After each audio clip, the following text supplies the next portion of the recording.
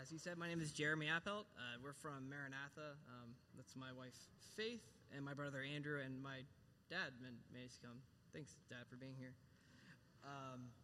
I wanted to speak this morning. We're going to be in 2 Corinthians chapter 5, verses 14 to 21. So 2 Corinthians chapter 5, verses 14 to 21. As you're going there, I'd like to say a little bit of, we're going to be talking about Christ's love for us. And that may seem somewhat of an elementary thing, but as my 2-year-old asked me this week when we were singing Jesus Loves Me, why do we sing this song every night? And I said, so we remember. Because I think so often, and I know in my own life, I forget Christ's love for me. And that's something we can't forget, because once we forget that, we forget a host of other things that are important things for us to live by. So as we prepare, I'd like to pray, because nothing gets done without the Spirit of God. So let's pray this morning. Heavenly Father, we thank you for this opportunity. For everyone who's here, thank you for your love and your sacrifice, for sending Christ to die in our place, for loving us and choosing us by sending your Holy Spirit to renew us and your love and your grace. God, I pray for, as I'm here, that you would use me to proclaim the truth of the gospel, that would then motivate us to go out and preach the word to others, to reconcile themselves to God on your behalf. God, our job is to purely to speak the love of Christ to a lost, dying, and hostile world. In Jesus' name we pray. Amen. As I said, we'd be in 2 Corinthians, chapter 5, verses 14 through 21. And I'm going to, if you would, please stand with me if you're able for the reading of God's holy word.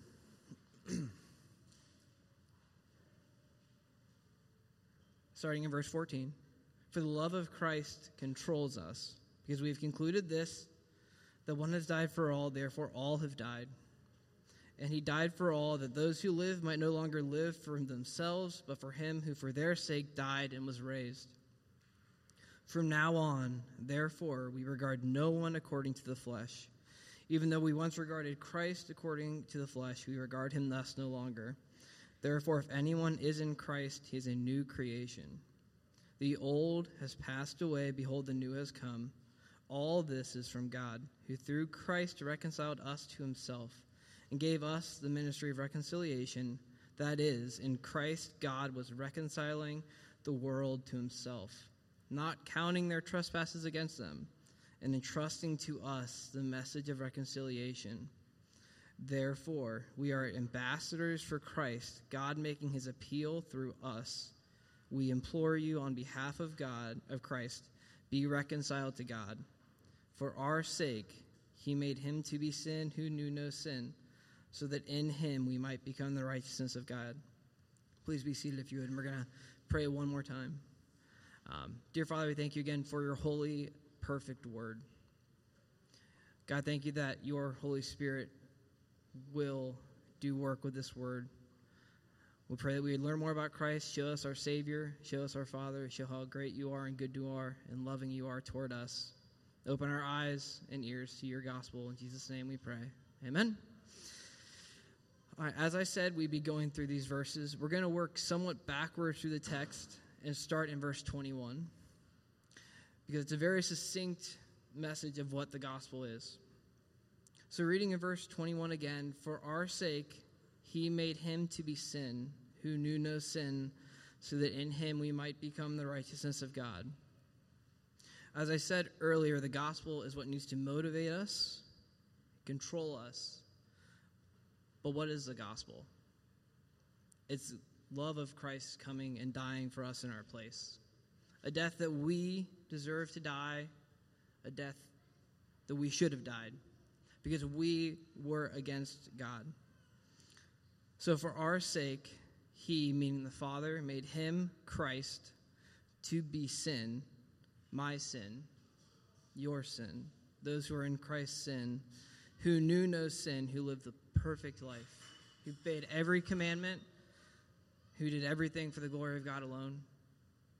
He knew no sin, so that in him, in Christ, we might or would become the righteousness of God. That's a quick summary of where we stood and how we got here now after being in Christ. That was the Father's and the Son's job for us. He sent him from eternity past, the Son who was wholly begotten of the Father, to come and die for sinners like me.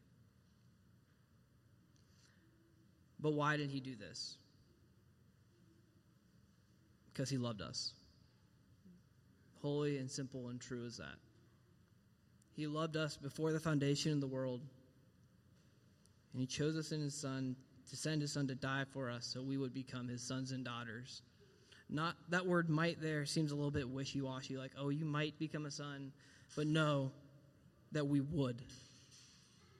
That we would be in him from eternity past to eternity present. That there's a moment in time, as we get back in a second, to where Christ died, where that salvation is applied, where the love is seen as truly loving, and we become sons and daughters, God's righteousness, his heirs, as it talks about in the book of Galatians, from enemies to family sitting at the table. That is what Christ did. And that's something in the Christian life we need to be reminded of constantly, isn't it? Don't we forget that day to day? We forget how lost we were and how found and secure we are.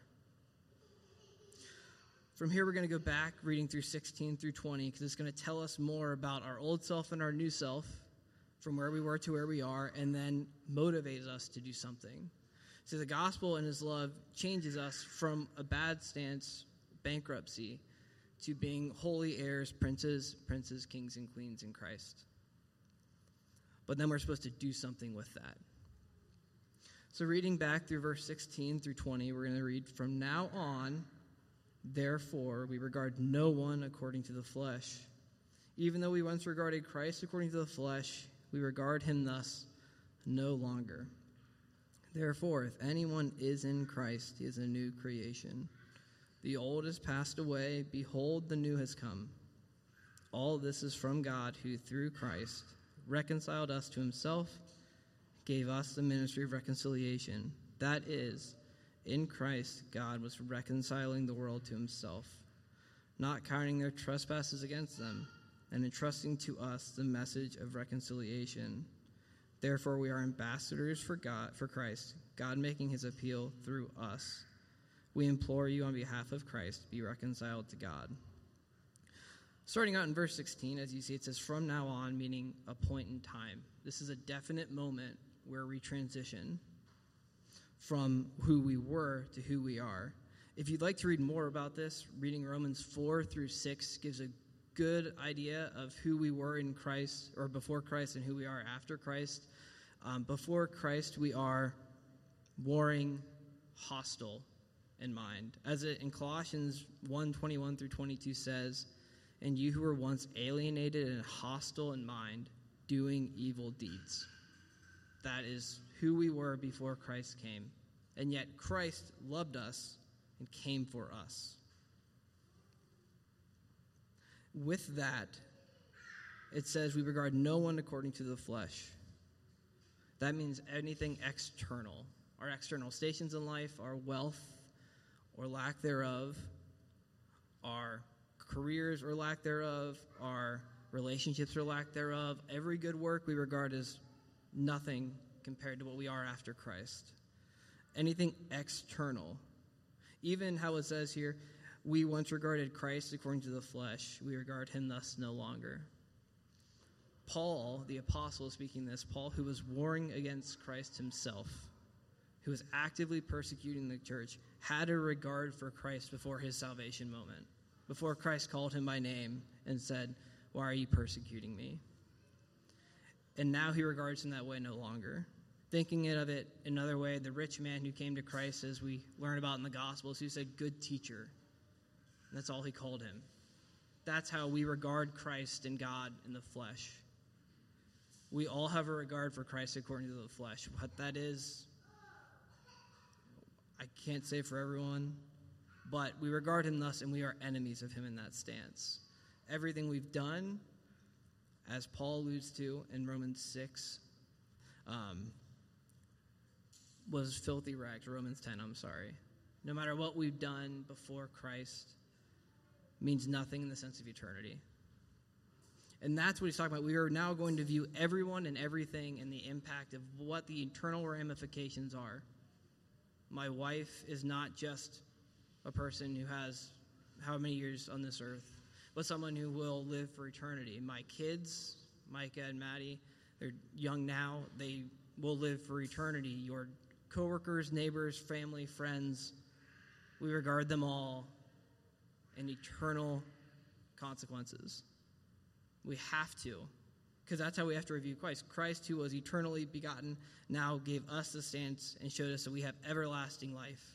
And that life will never end, either in communion with God or as eternal warring enemies of God. So we regard him thus no longer. In verse 17, it goes on, therefore, if anyone is in Christ, he is a new creation. The old has passed away. Behold, the new has come. This is one of my favorite verses, and I often forget it. If anyone is in Christ. Look at the generalness of that sentence. Anyone can come to Christ. Anyone. Our job, as we're going to read about going on as ambassadors, is just to preach the word. It's the Spirit's job to change the heart, to be truthful to the text, to preach love, to preach his sacrifice, and to trust God to do the rest. So anyone is in Christ, meaning anyone who's bowed the knee to Jesus, who's received that gift of grace on their behalf, the payment we could never do, is a new creation. That word new is different than just getting a new toy or trinket. Think of it as Genesis 1, God creating everything new. Or in John 3, it talks to Nicodemus, a rebirth, a baby being born is new. That's how new we are at Christ when he comes into our hearts. When we receive that grace, it says here, the old has passed away, behold, the new has come. The old, that word, think of the word, it comes from the word archaic, meaning like crumbling civilizations. Archaic, dead texts, languages we don't even use anymore. That's what we are after Christ. We transition from old, dead, dying to new, living, breathing creations who are actually able to love as Christ loved. That is what we have in Christ.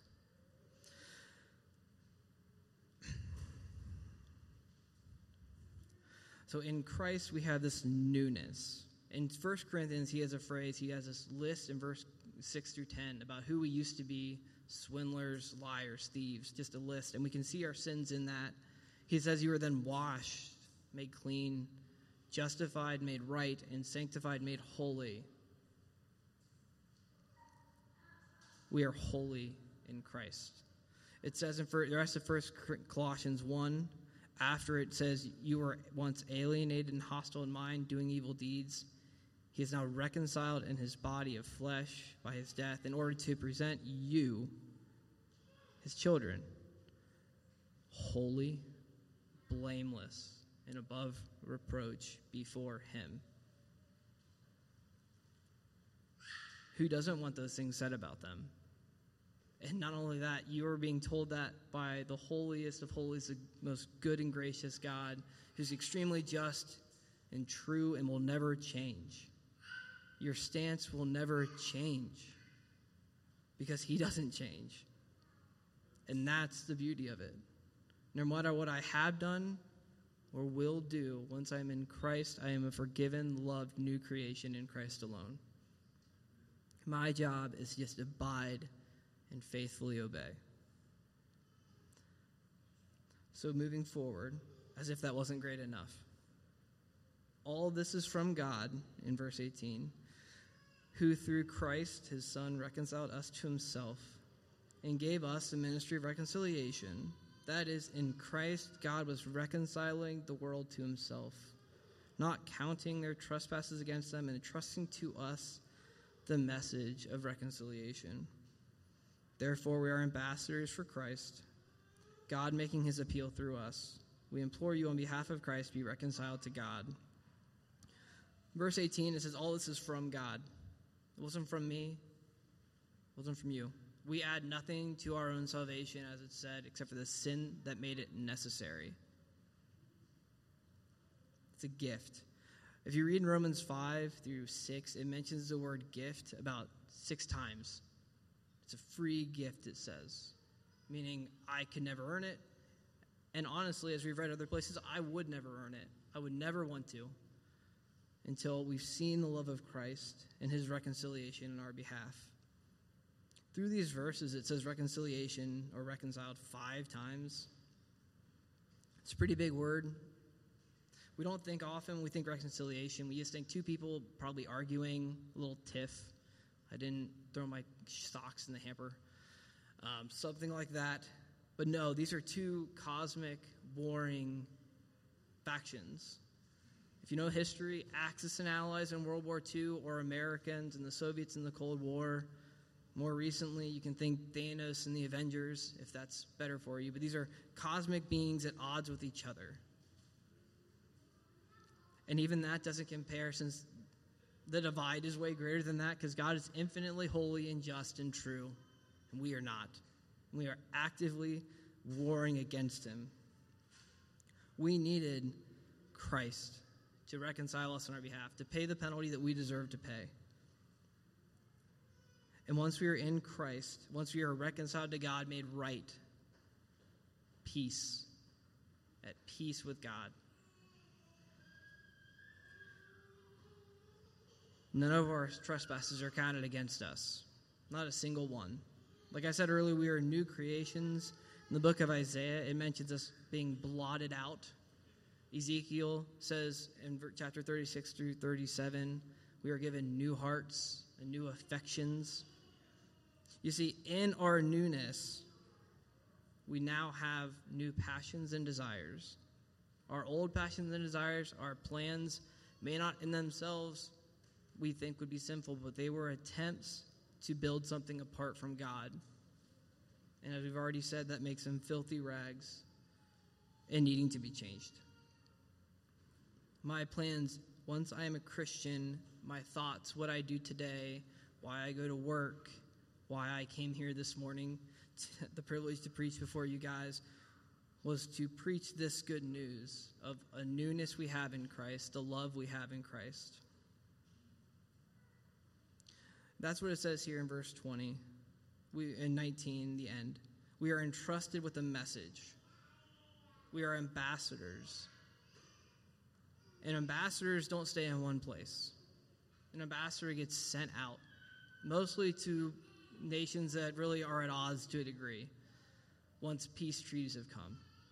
And our job is then to preach to a hostile world this ministry of reconciliation. That my job and your job in Christ is to use whatever gifts we've been given to proclaim that love. Like I said earlier, my son, who's 2, I don't think he really understands what Christ's love is, but I'm going to sing it every night that Jesus loves him. Because even as an adult, I need to remember that today. Because I so easily forget. The world with its passions and all the fleetingness and all the craziness going on, we need to have a firm foundation and anchor in Christ alone as our salvation, our security. And with that also comes a motivation as ambassadors to go out and preach, to teach that there is reconciliation in Christ alone, that through faith in him and his sacrifice we can be justified to the God who created you and has a wonderful plan for your life. He does.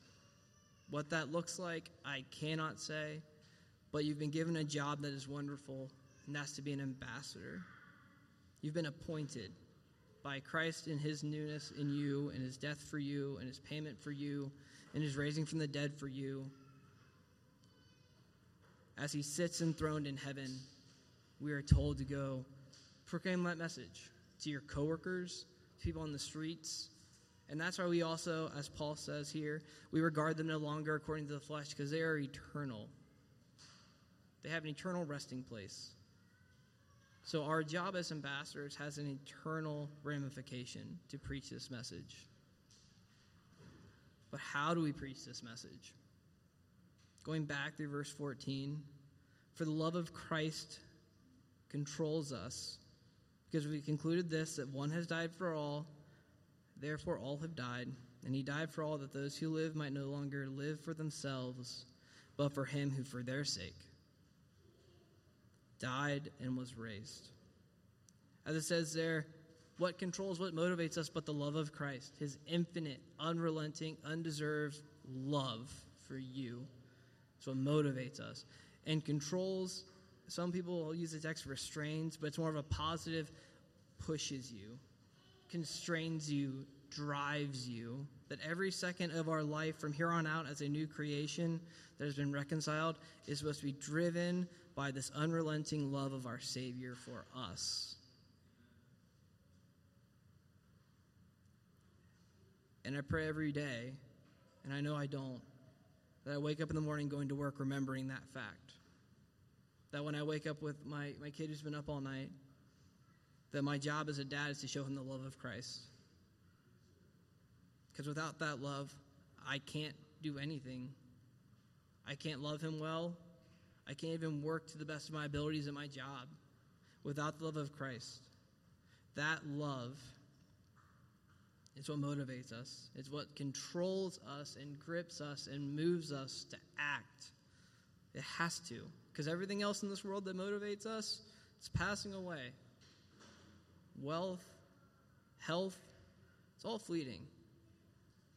But Christ's unrelenting, undeserved, perfect love will never fade.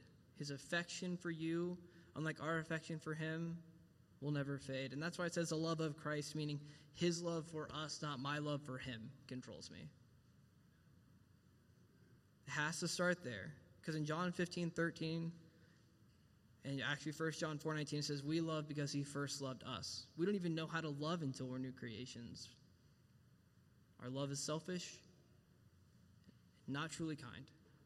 But in Christ, we have this ability. It secures us and motivates us to a new hope that is eternal. So, Christ's love controls us because we have concluded this, that one has died for all, therefore all have died.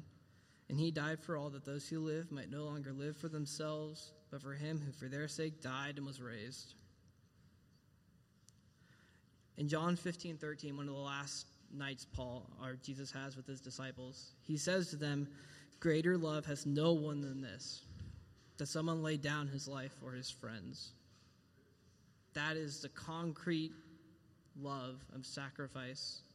If you read through Paul's letter in 1 Corinthians 13, it mentions what love truly is, kind, and a whole host of other things, faithful and true and hopeful, gentle, faithful. That's Christ's love, and that is most assuredly shown when he lived the life I should have lived and died the death I should have died and was raised and enthroned in heaven. That is love. Love is sacrifice. And not sacrifice out of selfish ambition, but for Christ and through Christ.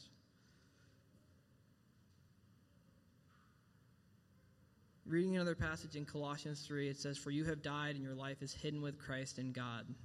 Galatians 2:20, I have been crucified with Christ. It is no longer I who live, but Christ who lives in me. And the life I now live, I live by the faith in the Son of Man, Son of God, who loved me and gave himself for me. As I said earlier, it's for our sake that the Father sent the Son to be my sin, to die for me. That love controls us and motivates us to go out and tell a lost, dying, and hostile world. Jesus' last recorded words to his disciples in Matthew 28, 8 through 20, are a furthering of this ambassadorship you've all been given and called to do. Jesus, after he's been raised and been with them 40 days, is going up into heaven and sitting on the crowns where he sits enthroned right now, ruling and calling us to show this world his love. He says in Matthew 28, 18 through 20, the Great Commission, all authority in heaven and on earth has been given to me, Jesus. He tells his disciples, the 11, go therefore and make disciples of all nations, baptizing them in the name of the Father, and the Son, and of the Holy Spirit, teaching them to observe all that I have commanded you. And behold, I am with you to the end of the age. Christ told us to be ambassadors, just like Paul did. And why? Because he loved us and he wants others to experience that love. So today, first off, remember Christ's love for you. If you are in him, remember you are a new creation, that you are sustained and secured eternally in that love. Nothing can change that. Now go out and tell the world the good news. Let's pray if you would. Heavenly Father, we thank you for your word. Thank you for your love. Thank you for Christ who came and died the death I deserve to die. Lord, I pray that as we go out, you'd remind us of your love daily. The first thing we do when we would wake up is to remember your love for us. Also, you remember your love for your people. God, help us to go out and be ambassadors today, motivated and controlled by that love, and motivated and controlled by nothing else in this world that's fleeting and passing. Lord, your word never fails and will always do its part to bring people to repentance. Thank you so much for your Holy Spirit. Lord, as we go out, keep us healthy and strong. Thank you. You are loving and kind. In Jesus' name we pray. Amen. Thank you.